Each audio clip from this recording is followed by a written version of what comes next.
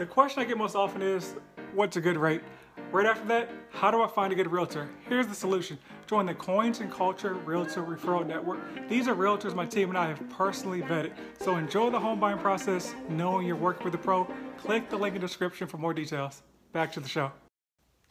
First of all, I want to thank my Connect, the most important person with all due respect. Thanks to the duffel bag, the brown paper bag, the Nike shoe box for holding all this cash.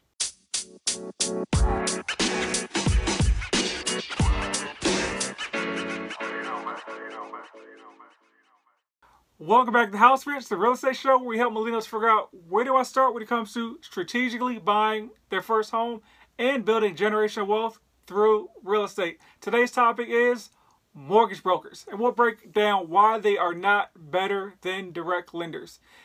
The intro was sponsored by Brooklyn philosopher Sean Corey Carter III. Let's jump into the topic. All right, so what's a mortgage broker? A mortgage broker is just a middleman in the loan process. They connect you, the borrower, with a lender who has money and is able to fund the loan. Their job is just to connect you with the best program that they can find. But of course, they want to be paid for their services, so they tack a fee on top of that. So think about this example. You see folks selling bottles of water on the street, right? And so if you go to Kroger or whatever your local grocery store is, you may be able to get a 12-pack of water for $6. It probably costs a lot less, but that makes the numbers easy. So each bottle of water is 50 cents. So let's say the standard for a bottle of water is 50 cents.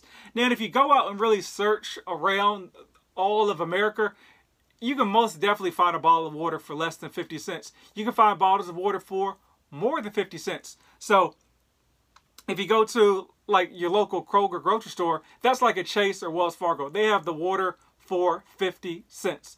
But a broker's job is to get you that bottle of water for less than 50 cents. Because there's really no purpose to use a broker if they're not going to get you that bottle of water for cheaper than what you can just get it easily going to the direct lender. So what happens is brokers have a lot of different options. They'll shop around to the bodega, I don't know where else folks go for water. But they may find water for 40 cents. They may find a bottle of water for 44 cents. They might find a bottle of water for 55 cents. But let's say in this scenario, they find the bottle of water for 44 cents, which best fits your scenario.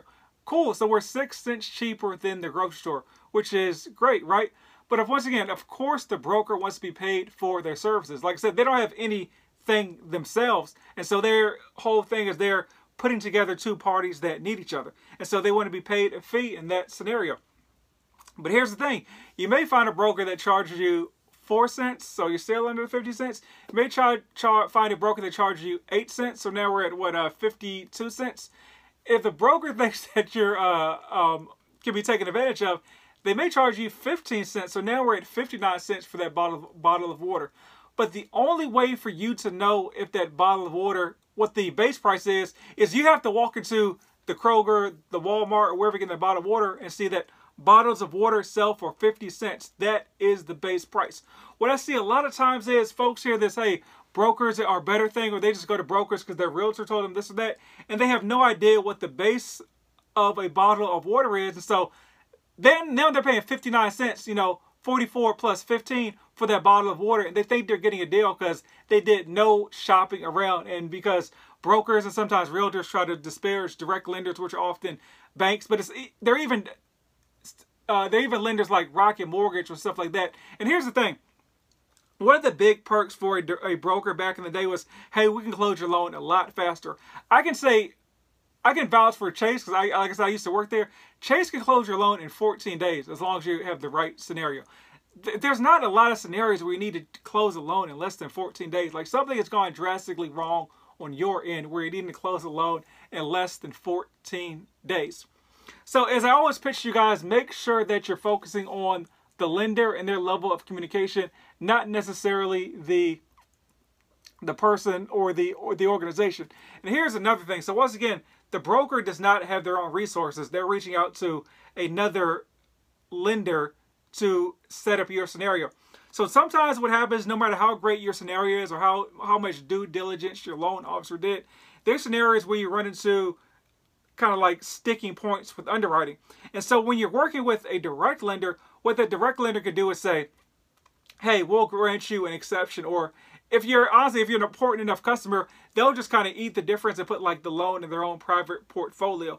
But when you run into a snag with a broker, since they don't work for the company, no real skin in the game, if there's like a real hiccup, sometimes the only solution is just to go to a completely different lender. And so you have to start the process over as far as underwriting, the appraisal, and all that. So like a lender has they have no skin in the game with the company, so they don't have any weight that they're holding as far as being able to kind of not put pressure on, but being able to get an exception, you know, going up to management to get an exception in their scenario. So that's my thoughts. As always, the answer is, or, you know, what's best?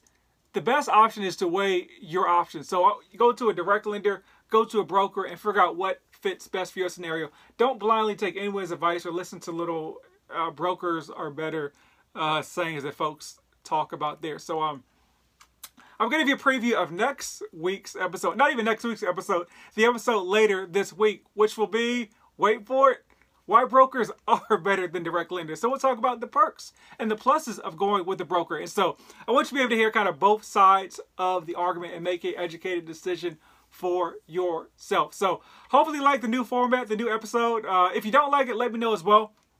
As always, if you're listening on any sort of podcast platforms, rate please. It takes you like 10 seconds. Leave a review. If you're listening on YouTube, you know, like the video, share with a friend. That's how I get my voice out to more folks, and I'm able to spread the good word that you seem to like yourself. So until next week, I got an outro down.